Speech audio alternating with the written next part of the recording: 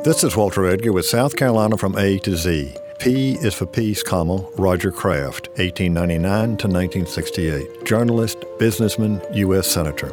A native of Greenville, Peace joined the staff of the family-owned Greenville News in 1919. In 1924, he was the paper's business manager when the News purchased its local rival, the Greenville Piedmont. When his father died in 1934, Peace became the president of the corporation that soon gave Greenville its first radio station, WFBC, and its first television station, WFBC-TV.